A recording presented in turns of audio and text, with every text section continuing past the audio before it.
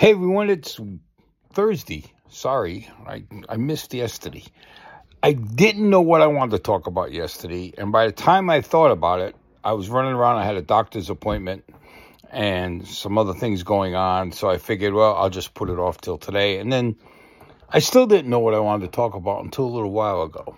I started thinking, first off, I was going to kind of go back over some of the plans that I've been thinking about, which is about doing the book, about doing the newsletter, about starting another podcast.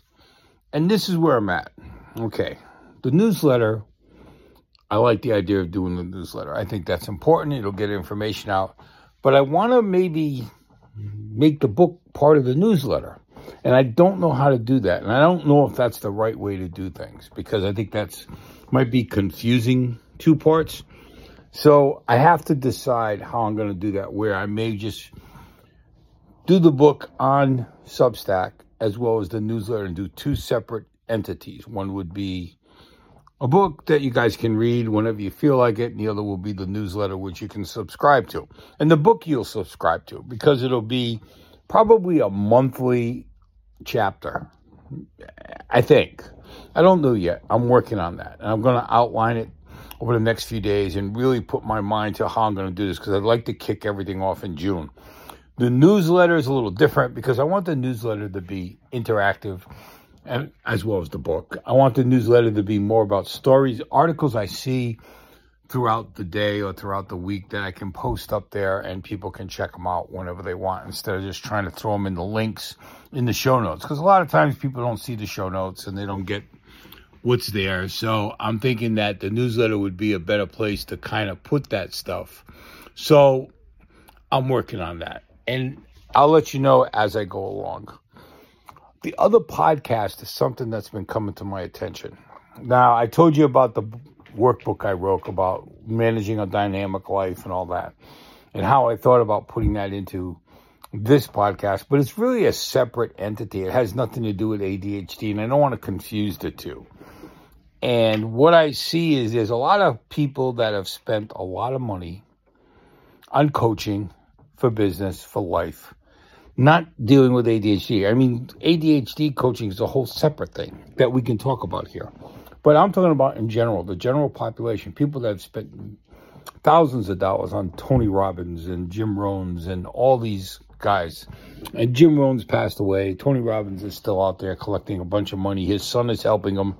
There's a lot of stories about Tony Robbins and conflicting stuff that's going on. And it bothers me that people actually fall for it and go for it. And it's kind of what goes on out there. And, you know, I don't want to say Tony Robbins is scamming people. I don't think so. I think he does some really good, work that he does do. I just think it's not all perfectly guided. But whatever.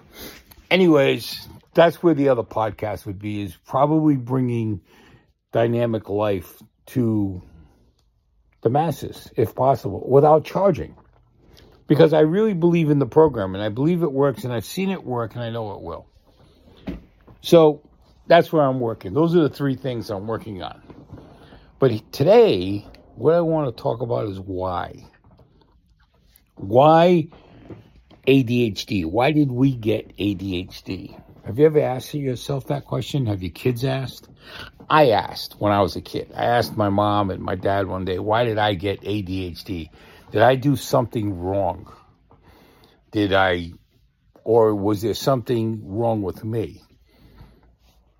And that was later. It wasn't like as a young child. It was kind of, I think I was in my teens when I asked that, because I was getting ridiculed and called names because of my ADHD. Teachers had put me in special ed. So I kind of was upset, and I asked my parents, why me? Why do I have this? And my mom, if I can remember correctly, my mom was the one that did. My dad was pretty upset with the fact that I had polio and was dealing with that and had those issues. And, I know that's one of the reasons why they never had another child. I know that because of talking to my dad one day and having a heart-to-heart talk about it. And he felt, that he was responsible or whatever, but he wasn't. But that's how people think, parents think. But anyways, my mom answered me by just saying that, leave it to a Catholic Sicilian mom, that God picks people to have ADHD, which who knows? And she said I should be happy because it's something that has made me more creative than many, has given me the opportunity to unleash what's inside without reservations. And until later in life, I really didn't understand the unleash what's inside until I saw what I was capable of. And I wonder how many parents out there that have been asked by their kids, why do they have ADHD? Or maybe you're asking yourself, why did my kid get ADHD? Or why do I have ADHD? It's a legitimate question to ask. And it's something you need to answer because it helps you define your ADHD and how to deal with it and how to work with it and what it can do for you. Without knowing why and answering that, even if it's yourself, I mean, you can go to a shrink and, therapist and say, why did I get ADHD? And they're going to have all these scientific reasons and, gene therapy and whatever they use for an answer. I mean, maybe you'll get someone that'll say it's God's gift to you. I don't know. And all I know is my mom said it was a way to unleash what I have inside, my creativity that needed to come out, I needed to express myself. And that's what helped me do it, was ADHD. And I should be happy to have it. It's not something to be upset about. It's something to cherish and embrace and work with. And I've done that. And I think everyone should sit back one day, go in a room, go someplace where you can be alone for a minute and ask yourself, why did you get ADHD? What has it done for you? But why did you get it? What's the philosophy of getting ADHD? I really like to know.